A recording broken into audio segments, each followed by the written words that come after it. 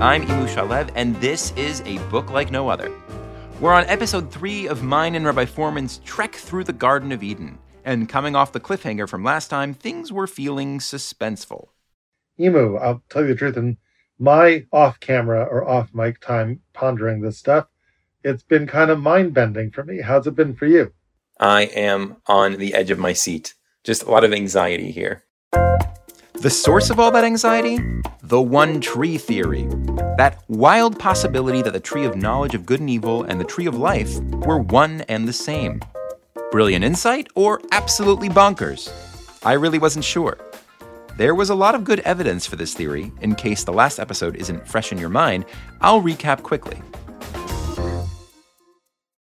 First, there's Deuteronomy 30:15, which seems to almost equate the trees and the Torah, as if the trees were some kind of early Torah prototype.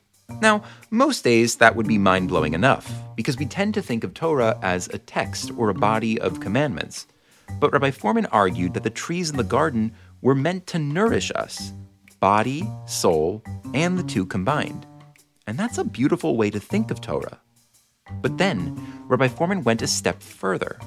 Occam's razor. If the trees are Torah and there's one Torah, maybe there's only one tree. Maybe.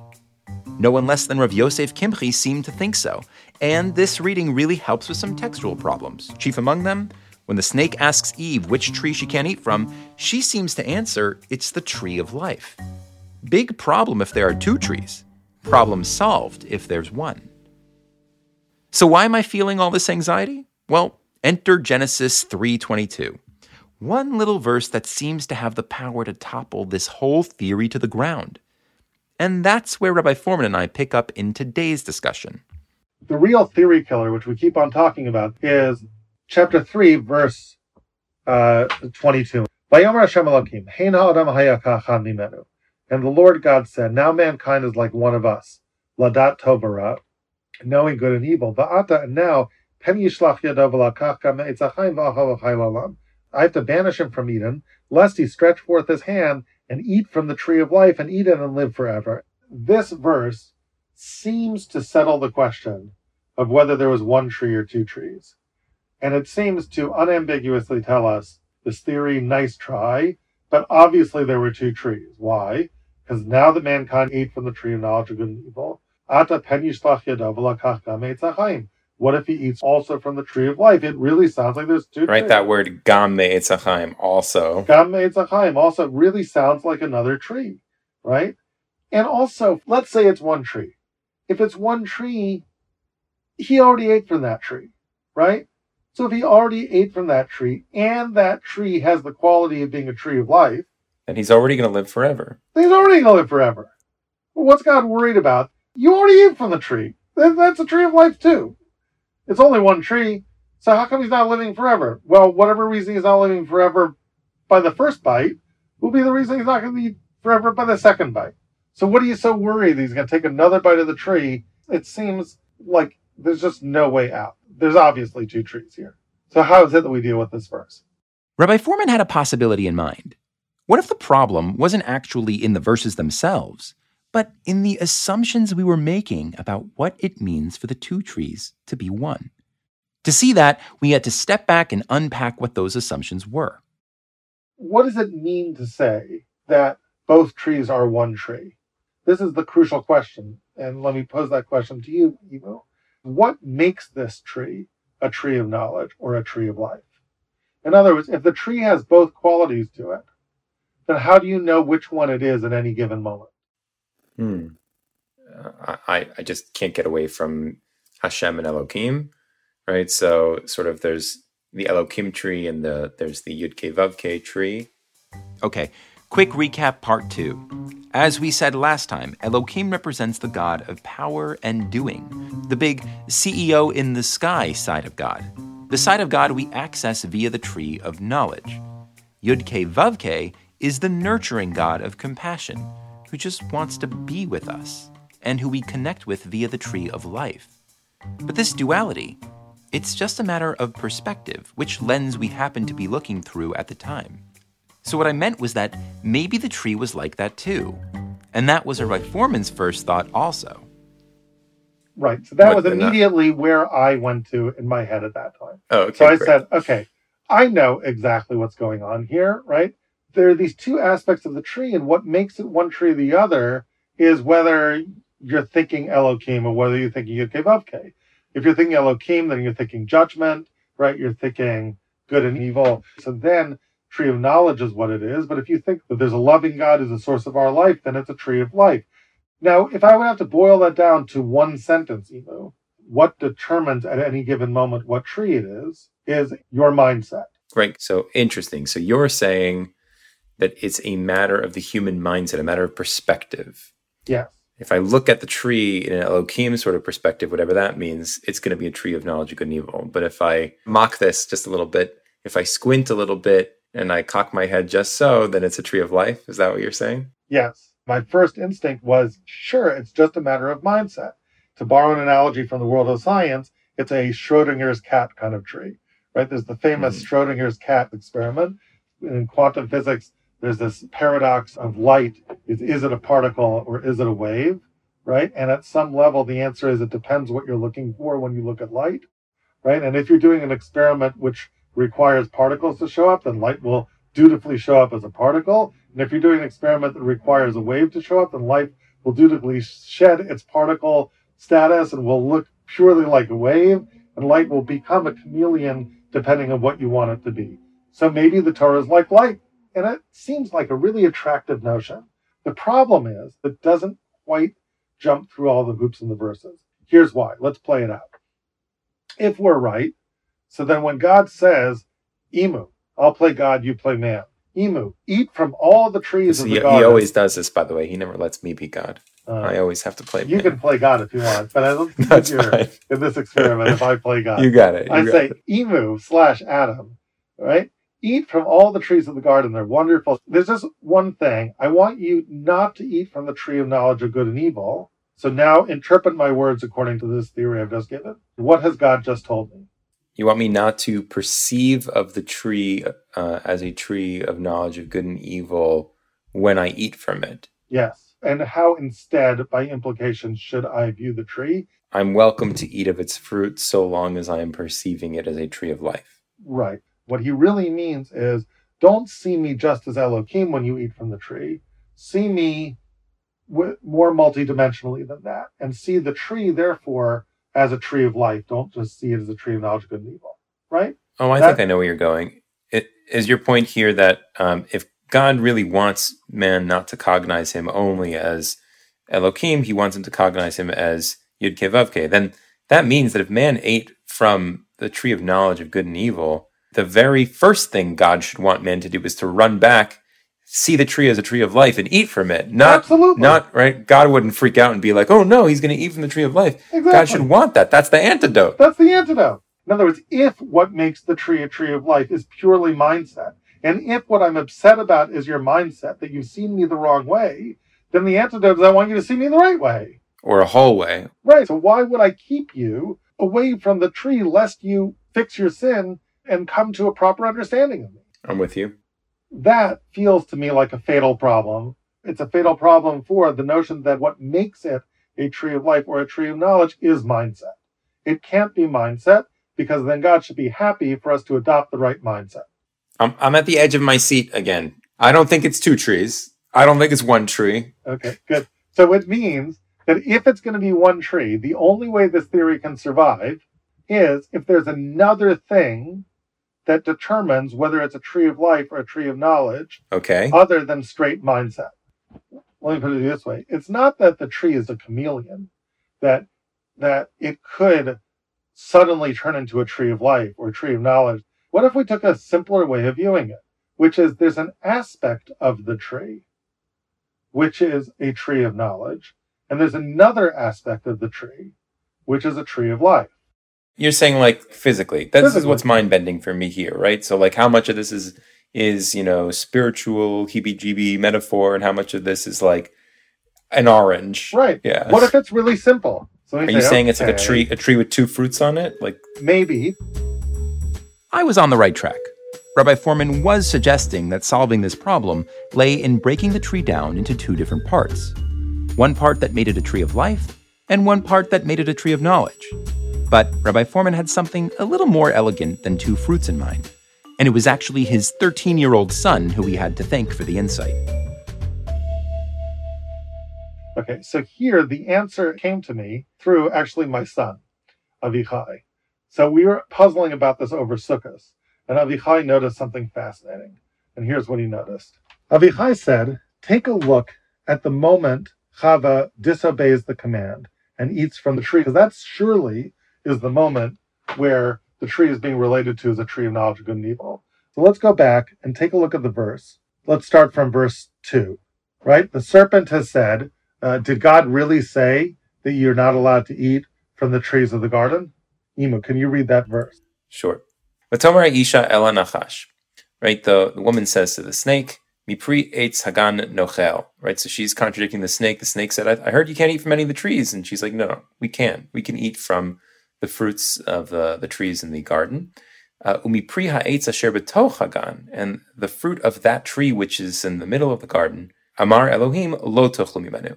Right, God said, you can't eat from it. V'lo tigubo, and you shall not touch it. Pen timusin. Right, lest you die. Yes. What do you see in those verses? What do I see in those verses? Lo tigubo is sticking out like a sore thumb.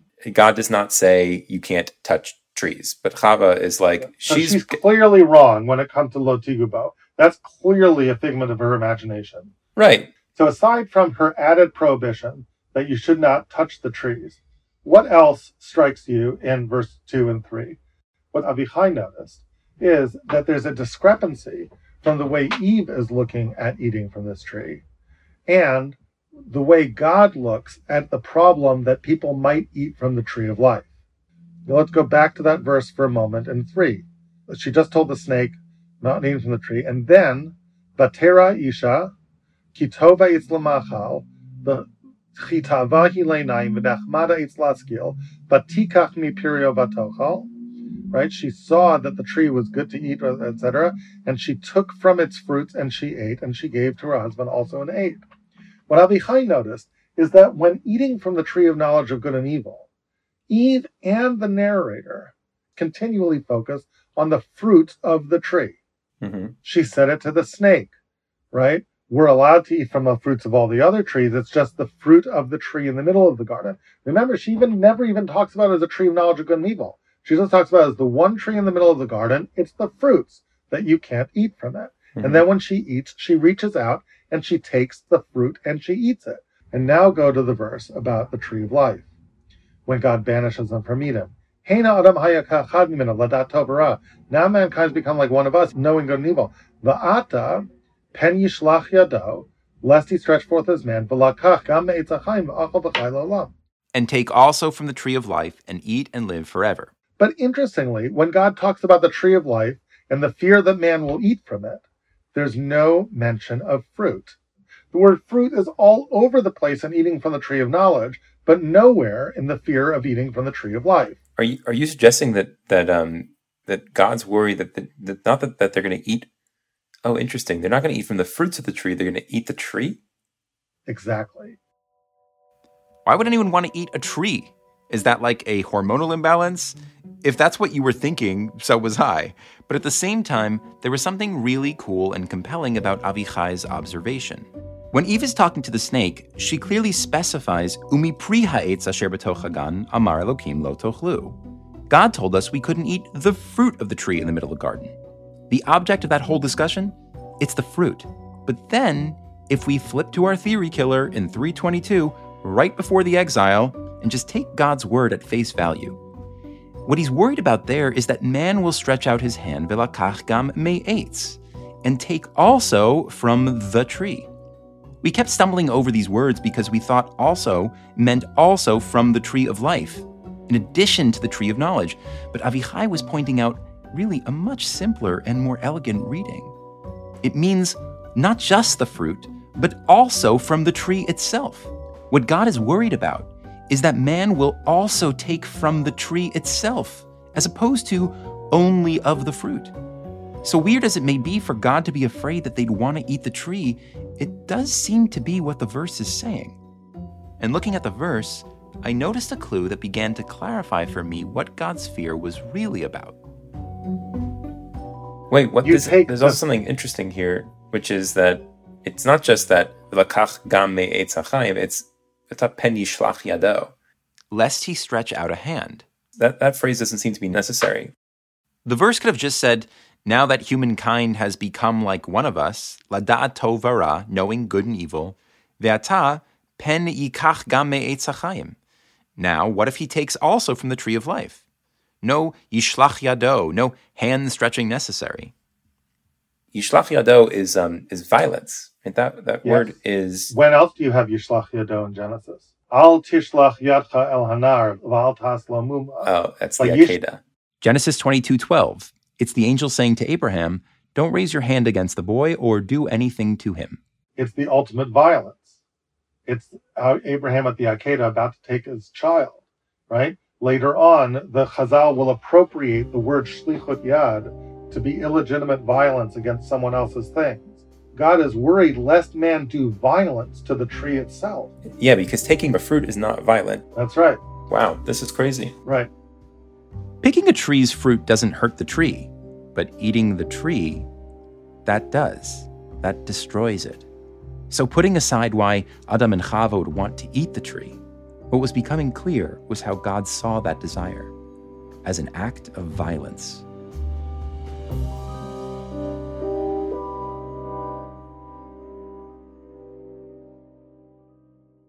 So here is what emerges from Avichai's diuk, as it were, Avichai's inference. The fruits of the tree are the tree of knowledge of it. In other words, literally the fruits of the tree are knowledge of good and evil. But the tree itself is a tree of life. This is mind-blowing. So it's the same tree. It's the same tree. The tree, the bark, the essence of the tree is life, but its fruits, yes, its fruits are a tree of knowledge of good and evil. Are good and evil. And that actually harmonizes beautifully with our last session, right? Because yes, World One is a world of fruits. It's a world of products. It's a world of outcomes. It's a world of results. But the actual essence of the tree itself, is all about source. It's all exactly. Life, breathing life, giving life. And sure, it produces fruits, but it is the source of life. I was trying to put the pieces together. Avichai's insight helped us understand how to read 3:22. If there was only one tree, why was God still worried about them eating from the tree of life after they already ate from the tree of knowledge? Because one was the fruit, the other was the tree itself. But I was noticing how nicely this divide fit with Rabbi Foreman's reading of Genesis 2 from last time as well. He'd argued that the two trees nourish different parts of ourselves. As doers in the world, we long for God's practical guidance, and that's what the tree of knowledge gives us. How perfect that that's the fruit. Think about it even in English. We say things like, the fruit of my labor, or we had such a fruitful discussion. Fruit is a perfect symbol for outcomes and bottom line takeaways. But that tree of life, Yud-K Vav-K, pure soul connection, now that, very appropriately, was embodied by the tree itself. Think about trees. If you read a book like The Hidden Life of Trees, they're incredibly sophisticated creatures. There's neural networks in trees that make an entire forest some sort of, huge living organism that interacts with each other, that cares for one another, can keep stumps alive, but no tree has a brain. It's just being. I mean, I remember having this visceral reaction. We were hiking through Huddart Park, is this gorgeous redwood forest. I'm there with my son, and I was just struck at how silent it was. And I turned to Avichai and said, it feels like we're all alone. He says, we're not all alone. Look at all these trees, right? And it struck me, that's true. There's all these silent trees, and these trees aren't alone. They're in relationship with one another. I'm supposed to be in relationship with them too. There's a whole world of life here, but it's quiet, right? It's silent. These aren't trees that do. The whole doing part of life is not the domain of a tree. A tree knows about just what does it mean to be, to experience this world, to experience my life in connection with other trees, in connection with the earth, in connection with the air. And for no tree is this more true than the tree of life. Remember last time through our reading of Genesis 2:7 and 2:9, Rabbi Foreman argued that the whole purpose of the tree of life in the garden was to connect us to God by being a source of God's heavenly breath. There's leaves on this tree that exude heavenly oxygen that you're meant to just embrace and take in, which is why Solomon says, Eitz Chaim hi, not la'ochle pirio. It's not a tree of life to those who eat of its fruits. Eitz Chaim hi l'machazikim ba. It's a tree of life to those who are willing to grab a hold of it. He's telling you the mode of how you access the chayim of the tree. That makes so much more sense, right? It makes so much more sense to sing Eitz Chaim hi la'ochle piryo. Of course, that's what he should have said. But it's not. We sing Eitz Chaim hi la'machazikim ba. When was the last time you held a tree? Yeah. Right? It's very counterintuitive. And yet, that's the only way to interact with the tree of life. Without being violent toward it. Yeah, which is the answer to why God doesn't even have to tell you about the tree of life. All God has to say is, there's a tree in the middle of the garden, don't eat its fruits. What should I do? Just hang out in the garden. Eat all the other trees. Hang out, right? It's an impressive tree. Look at it. Breathe it. Be with the tree. Just bask in its beauty. Just enjoy it. Just be there. Maybe sidle up to the tree one day. Hold it, right? It's there for you. That's the magic of the tree of life. This whole tree-hugging thing may seem a little speculative, but it was actually based on a very close reading of our old friend, chapter 2, verse 9. Listen to the verse. And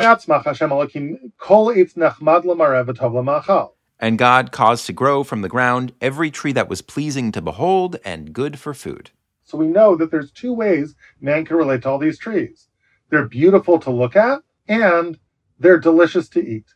And God says, Mikol eitz hagan achol tochel, from all the trees of the garden you shall surely eat. By implication, should you also look at them? Of course, you can look at them and you can eat them, right? But the reason why I'm mentioning the eating part of it is because I'm contrasting it to the one tree, b'toch hagan, you shouldn't eat from. So therefore, what should you do with it? The answer is you should look at it. And that's how you relate to it. It's the tree that you just hang out with. Just behold it. Just be with it. So now we had a reading for Genesis 3:22. Adam and Chava ate the fruit. God was worried that they'd eat from the tree itself. Plus, we had a way more robust picture of how these special trees, how this special tree, provided its different forms of spiritual nutrients. Knowledge of good and evil was packed into its fruits, and that's what was off limits. The tree itself nurtured our souls, our very beings, with God's breath.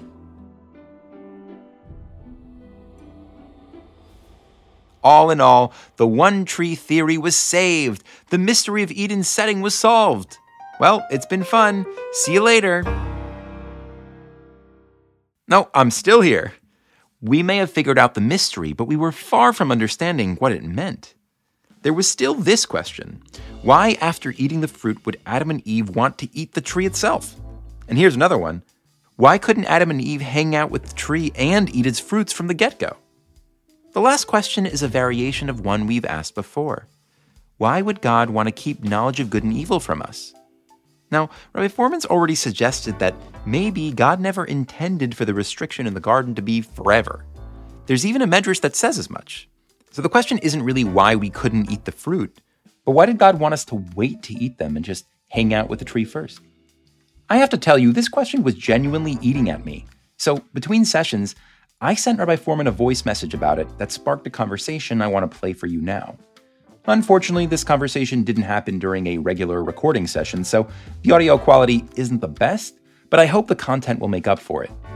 We're finally going to see how this shift in the setting of the garden from 2 trees to 1 has resounding implications for all the drama that happened there. And not just that, but going back to the connection between Torah and the tree, how the drama in Eden has resounding implications for how we're meant to relate to God's words. It's a rich discussion, if I do say so myself, and I'm excited for you to hear it. Did you get a chance to listen to the voice notes I left you earlier today? What there were voice notes about what we're doing? Yeah. Do you mind just listening to us? Sure. Hey, good morning. Just wanted to let you know that I've been playing with one of the ideas that we were talking about The voice note goes on to describe how that Shabbos, I'd shared what we'd been learning at my table. Since no one else had Chumashim, I kept rereading the verses, especially the one about God creating all the trees, saying that verse over and over. I noticed a pattern. The first part of it describes the regular trees in two ways, nechmad limar'eh v'tov lima'achal, pleasant to behold and good for food. While the second part of the verse also gives us a pair, the two special trees, tree of life and tree of knowledge. So it's two sets of two, one after the other, and they seem to parallel each other. Rabbi Foreman had already made a connection between nechmad limar'eh and the tree of life. Just beholding is a very tree of life way of relating. But that connection holds true for tov lema'achal and the tree of knowledge too. For one, tov lema'achal, good to eat, shows up in the second part of the verse explicitly in terms of language. It's an eitz hada'as tov vara, a tree of knowledge of good and evil. But also conceptually, good to eat captures such a tree of knowledge approach when you're asking what's the utility or value of whatever you're assessing. It was like these descriptors were instructing us how to embody the trees. Seeing it this way, Rabbi Foreman's insight that we're meant to relate to the tree of life first before eating its fruit became even more significant to me. It's not intuitive that relating to the tree of life should come before relating to the tree of knowledge, but that beholding should come before eating, something about that did ring true. You can't really behold something after you've eaten it. And once you begin to think of something in a utilitarian sort of way, where you try and assess its value, you can't really go back to appreciating it on its own terms. So that path of appreciating something before using it, of tree of life before tree of knowledge, it started to make more sense to me. But that's not the only thing I noticed that Shabbos. Listen to how Eve describes the tree when she's talking to the snake. It's filled with language parallels from the verse describing the trees. Vatere ha'isha ki tov ha'etz lema'achal, v'chi ta'avahu la'inayim, v'nechmad ha'etz lahaskil. The woman saw that the tree was good for eating, and a delight to the eyes, and that the tree was desirable, nechmad, as a source of wisdom. It's a very similar list to the first verse, right? Except that Eve, she switches the order. The first thing she says is that the tree is tov lema'achal, that it's good for eating. And I couldn't help wonder if that switch was somehow a catalyst for what happened next. Actually eating the forbidden fruit. I was really curious to hear what Rabbi Foreman had to say about all this. Maybe Eve's switch was just a coincidence, a negligible difference. But on a personal level, it made me think of so many different situations, times my kids are upset or I'm struggling with a colleague at Aleph Beta, and at times my first impulse is to take a tree of knowledge approach. To assess the situation, what's the best outcome here? And then jump into action to get to that. But when I choose nechmad limar'eh, to take a tree of life approach first, meaning just to listen and appreciate the other person, make no judgments, it inevitably leads to richer connections. So anyways, it really does seem like a key to living a good life is, can you approach nechmad limar'eh and then tov lema'achal? Okay, I'll stop here. But mostly what I communicate is that it's mattered to me a great deal, and it's very moving. Hey, Emo. Hey. There. I agree. One of the ways I would put it is that essence always has to come before fruits, right? Fruits themselves are the product of the trunk, right? The trunk needs to be related to before you can relate to the fruit. Right? So some level, that's what it is. Or to put it another way, there's something unapproachable about God or about this tree that requires me to hold back, that I can't have it for a while. So to me, what happens is that when you take Yira and you combine it together with Ava, right, then you get something really mind-blowing. Here's what I heard Rabbi Foreman saying. In our relationship with God, as in all relationships, some restraint is a good thing. It forces you to behold first before tasting, as it were, meaning before you benefit in a more self-serving way from the relationship. And ultimately, this restraint enriches the tasting. But Rabbi Foreman was actually saying something a little more than this, because the way I just described it, that still has a utilitarian bent to it. Wait now, and the experience will be more enjoyable later. For Rabbi Foreman, beholding before eating wasn't just about the joys of delayed gratification. It was a value in and of itself, a way of honoring the other person, regardless of what you ended up getting from them. The fact that I am beholding without tasting, why am I doing that? I'm not doing that just to enhance my own pleasure. It does enhance. It's sort of beholding its integrity to some extent. It's no longer in service why of am I you. doing that? Because I respect the thing, and therefore respect demands that I appreciate it in and of itself before taking from it. Right? Now, why do I respect it? I respect it because of power, because it has because it's deserving. It's deserving of respect, and that you're calling power. Yes, you're respecting the power of the thing. Mm-hmm. You're respecting its demand on you that you just behold it. I'm not just a thing that can be taken at will and even united in love with you. So it's very interesting. Like you have Orla, right? You plant a new tree. You can't eat. You have to respect. Then you can eat. When you have an animal, you can't just eat. You have to slaughter, pour the blood on the earth, return, right? And then you can eat. Right. So what's happening, ironically, is that there's lots of different values here. And unless you play it in slow motion, you don't get to see them all unfold. Right. In other words, I might start by saying, well, I'm a tree of knowledge kind of guy. I'm just interested in tachlis. I want to know the difference between good and evil because I want to do in the world, right? Okay. So then we said, well, 1 second, hold on. There's something else. There's a tree. It's a smell. You have to love the Torah. Torah is not just something that practically helps you do. You have to fall in love with the Torah first. So you say, okay, you're right. Sorry. It's not really what you're saying is so profound. It's so good. Yeah, it's so good. It's not love. I have to be in love with the Torah, right? But what I don't understand is that my holding back on the doing and my willingness to love the Torah in a non-conceptive way actually brings another value, a third value into it, which even is before love, which is respect. Mm-hmm. I've respected you enough not to just go for your fruits, right? Mm-hmm. Not to see you as a thing, a commodity, right? But now I've respected you. So now when I join with you in love, the love itself is more powerful, right? It's this merger of love, respect. Now, once I love, respect you enough, now I can have your fruits. And that's a whole different thing. Really profound. Because I do think like the way I was raised and the way I think religion is often taught is actually run to do mitzvahs. Right? Run to do mitzvahs. It's good. Just do. Yep. But if you ever stopped me to say, like, do you really love God? It's just a whole other lens. Right. To me, the energy of doing and focusing on outcomes is a very different energy than withholding and respecting. Respect is the beginning of a demand to behold. First behold, then love, right? And once you get your beingness correct, that beholding and respectful loving, then you can bring in the doing of asiyas mitzvahs. But before that, it's toxic, which is why the tree of knowledge alone is toxic. Crazy.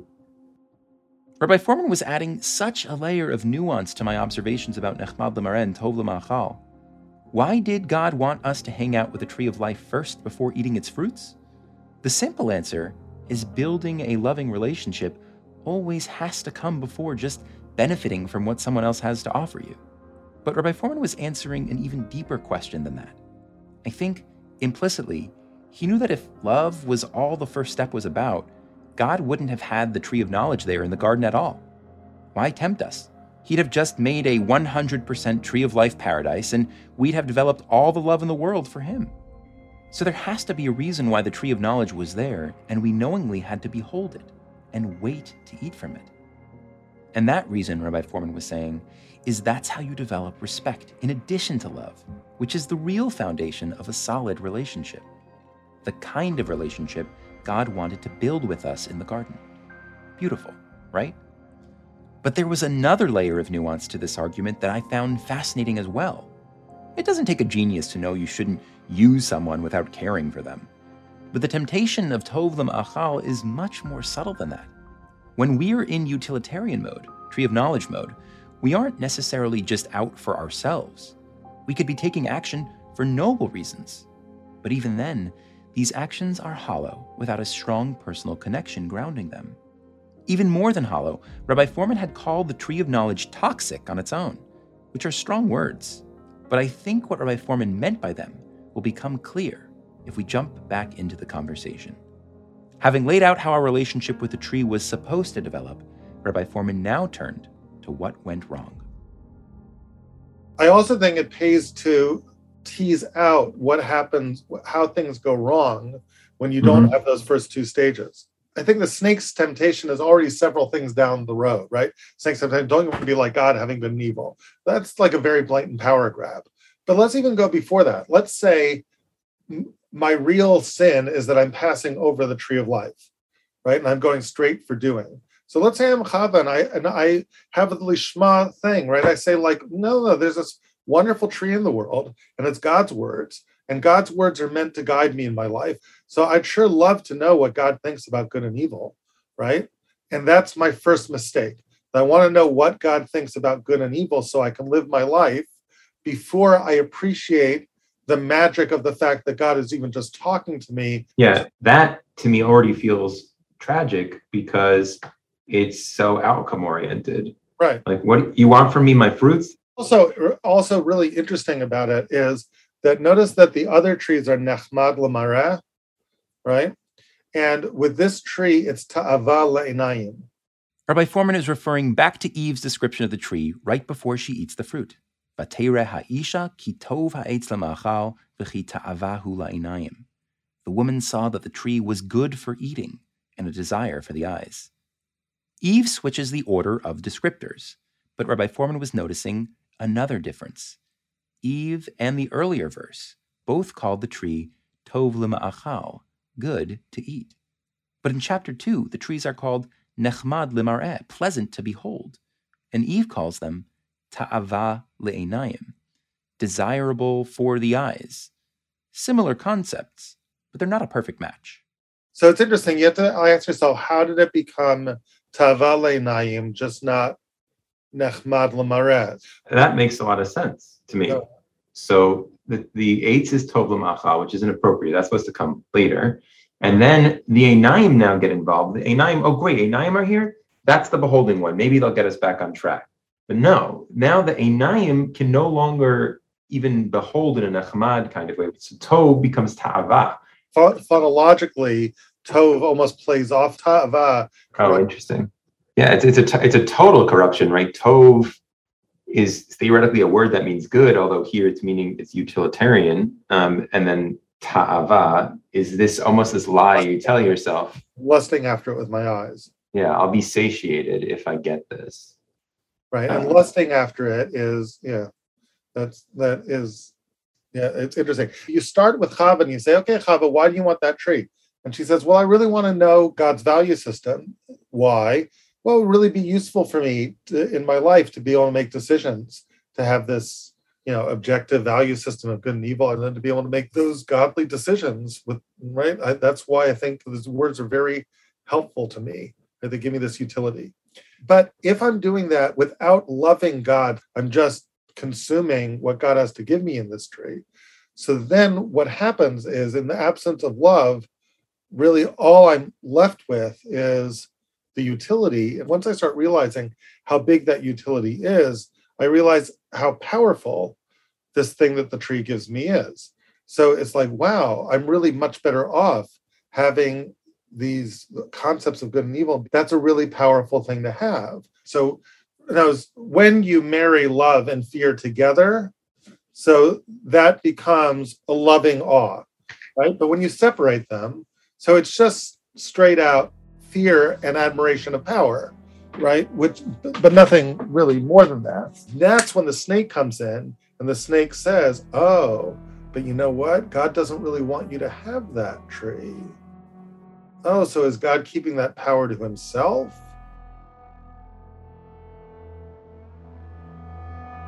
Rabbi Foreman was describing a really dark, slippery slope, from desire for knowledge of good and evil to becoming power hungry. But I think it's a really wise insight. Pursuing anything with cold-hearted singularity becomes a kind of power grab. And being so obsessed with power leaves you vulnerable to being manipulated by someone like the snake, who will try to convince you everyone, even God, is just out for power themselves. By the way, Rabbi Foreman has some support for this idea about the snake that he didn't happen to mention in this conversation. Remember in creation story number 2, God is always Yud Ke Vav Ke Elokim? The one exception is when the snake talks to Eve. He says, Af ki amar Elokim? Did Elokim really say you can eat from all the trees of the garden? Just Elokim. No Yud Ke Vav Ke. It's like the snake saying, don't be fooled. God is only Elokim. And this whole exercise with not eating the fruit, that's just so he can keep all this power for himself. That's the deep lie that the snake tells. And it sends Eve into a tailspin, which I'll let Rabbi Foreman continue to describe. Well, what I admire about God is his incredible power. And I am teaching myself to be powerful in that way. It's a very short step to say a very powerful person who admires power. Wouldn't God admire me even more if I was hyper competitive for that power, if I wanted a little bit more of it, right? And before you know it, I want to be the one who makes these distinctions. I want to be the ultimate sayer of good and evil. I want to displace God and be the owner of the tree, right? So it's kind of why power corrupts. It doesn't start corrupting you. It starts with just like I'm admiring God and God is powerful, and that's true. But unless you tell yourself the whole truth, you'll be corrupted by that. Really interesting. Do you think that's why she does this thing that just don't understand her motivation for, right? Why does she turn around and give it to Adam? And I always thought that it was shame, that she actually felt like, if I'm going down and bringing down someone else with me. But you seem to paint an Eve that is really interested in knowing good and evil because she thinks that's the right thing to do. And the very first thing she does is actually pronounce good and evil. She actually undoes the only good and evil decree that there ever was, right? Don't eat from this. She's like, oh, I can decide this is actually good to eat. And so she commands man almost. Right. Like if I was Eve, I would say, wow, I feel newly empowered in a good spiritual way. I know, I understand God's values from the inside. I understand these new concepts of good and evil. And God has opinions, all this stuff. And I feel hooked into some of his opinions. And it's amazing, right? And then I see Adam ambling along. And I think like, I'm supposed to be his mate. He's a yokel, right? He's naive.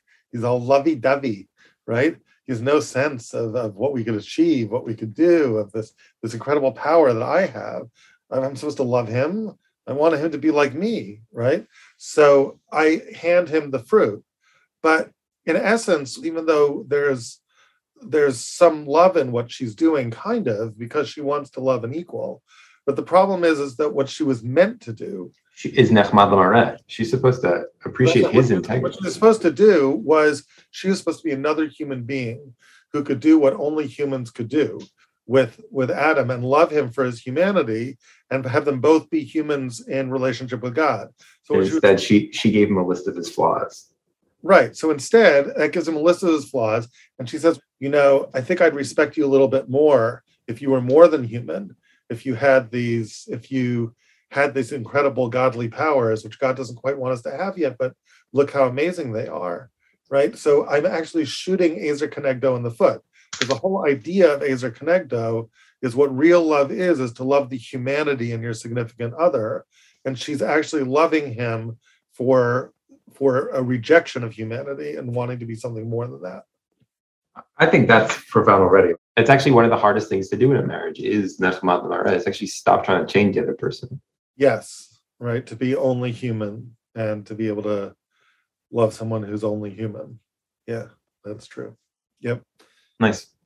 Anyway, so those were good points about nechmad l'mareh. I think it's beautiful seeing so much in nechmad l'mareh coming before tov l'machal, in her subtle inversion of tov l'machal, and then seeing it as we've done, that tov l'machal then corrupts nechmad l'mareh to make it into tava le'nayim, which is more of a self-serving thing, right? Is what happens when you really take love out of the picture and don't relate to the tree as it is.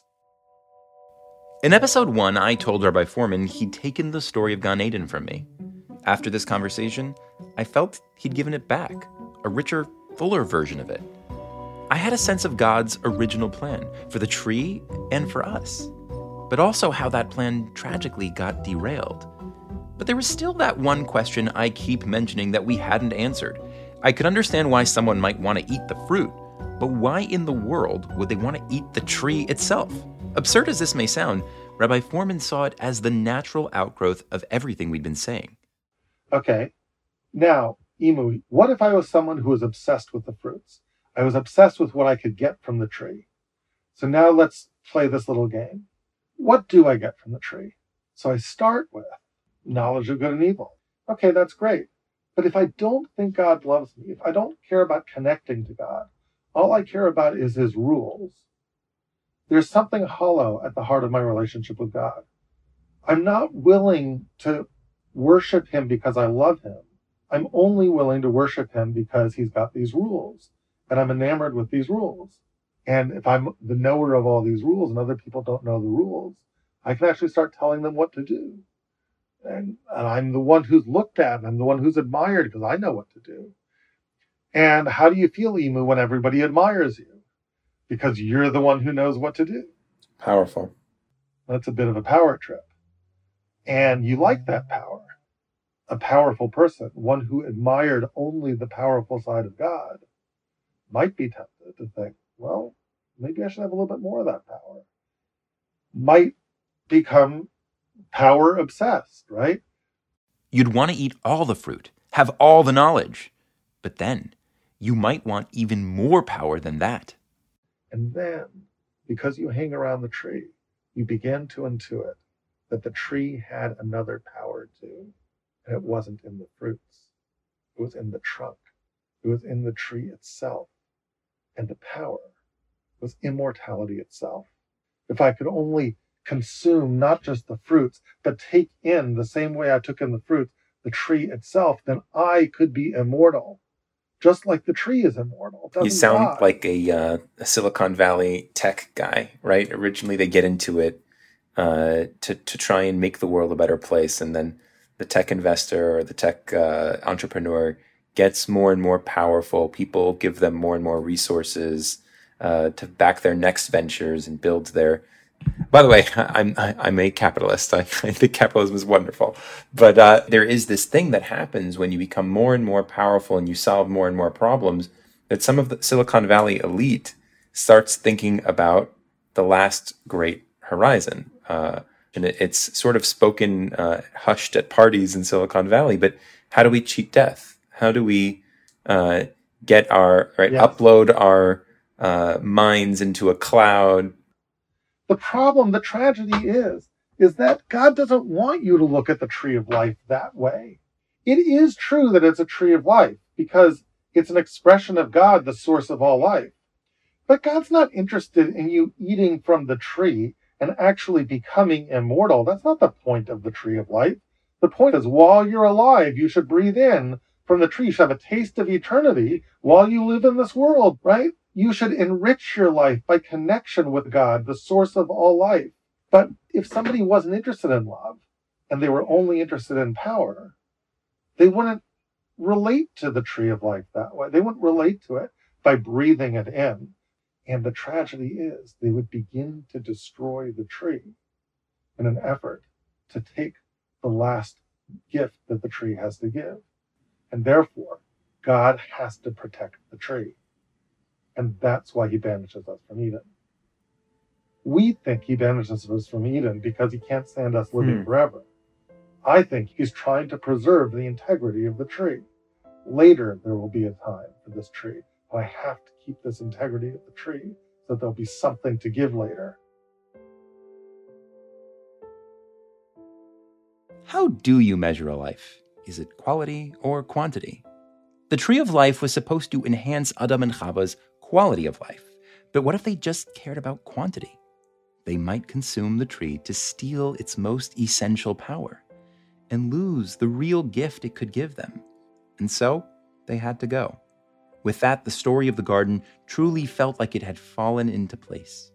But as I sat back, something Rabbi Foreman had just said piqued my interest. Later, there will be a time for this tree, but I have to keep this integrity of the tree so there'll be something to give later. Later when? We get kicked out of the garden. Game over. We never see the tree again. Or so I thought. But what I want to explore with you next time is the possibility that this isn't the last time we've seen the tree of life. And I don't mean metaphorically. That's not seeing the tree of life. Seeing the tree of life is actually beholding this vision. It reappears. The story of the tree of life isn't over. And once we begin to understand that the two trees are really one, it opens up to us not just the story of the Garden of Eden in a new way, but the rest of the Torah in a new way too. I'm super excited. I can't wait. Okay. We'll see you then. After this session, I turned my Tanakh inside out looking for the return of the tree. But I got nothing. Give it a try. See what you find. The one thing I kept coming back to was the connection between the tree and the Torah. If the tree was a precursor to the Torah, as Rabbi Foreman had been arguing, then was Revelation the return of the tree? I knew that alone couldn't be what Rabbi Foreman meant. He said the tree itself was coming back. That meant trunk, leaves, fruit, the works. But I felt like getting the Torah, Tree 2.0, had to be part of the story, somehow. And that made me wonder. I thought I knew what happened at Revelation, but then again, go back a few weeks, and I thought I knew what had happened in the garden. Next time on A Book Like No Other, the tree returns. It really does. And yes, it changes the whole story. Again. This time, the story of our beloved book, this incredible book like no other. But don't go yet, because there is a mini epilogue to this episode waiting in your podcast feed. Rabbi Foreman and I explore some amazing implications of the idea that the tree of life was meant to extend quality, not quantity of life. Subscribe to A Book Like No Other to get notified when all new episodes are up, and if you're enjoying this journey so far, please rate this podcast, write a review, and share it with others. A Book Like No Other is a product of Aleph Beta, a nonprofit media company dedicated to helping people fall in love with Torah. If you like what you're listening to, I'm going to ask you if you can please consider joining the ranks of our paid members at alephbeta.org. Aleph Beta is a little bit of a weird nonprofit. We're almost entirely crowdfunded by people like you.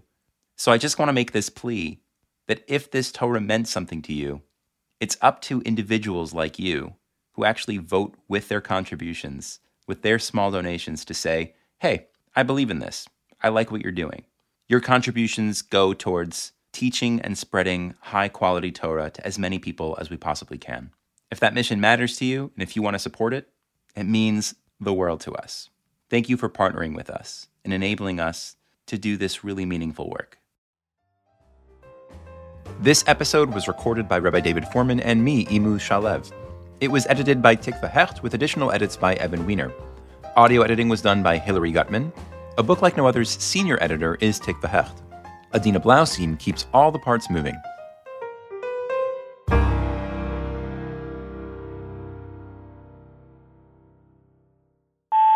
Hey, that was amazing. That was crazy. I didn't think you were going to be able to tie it up like that.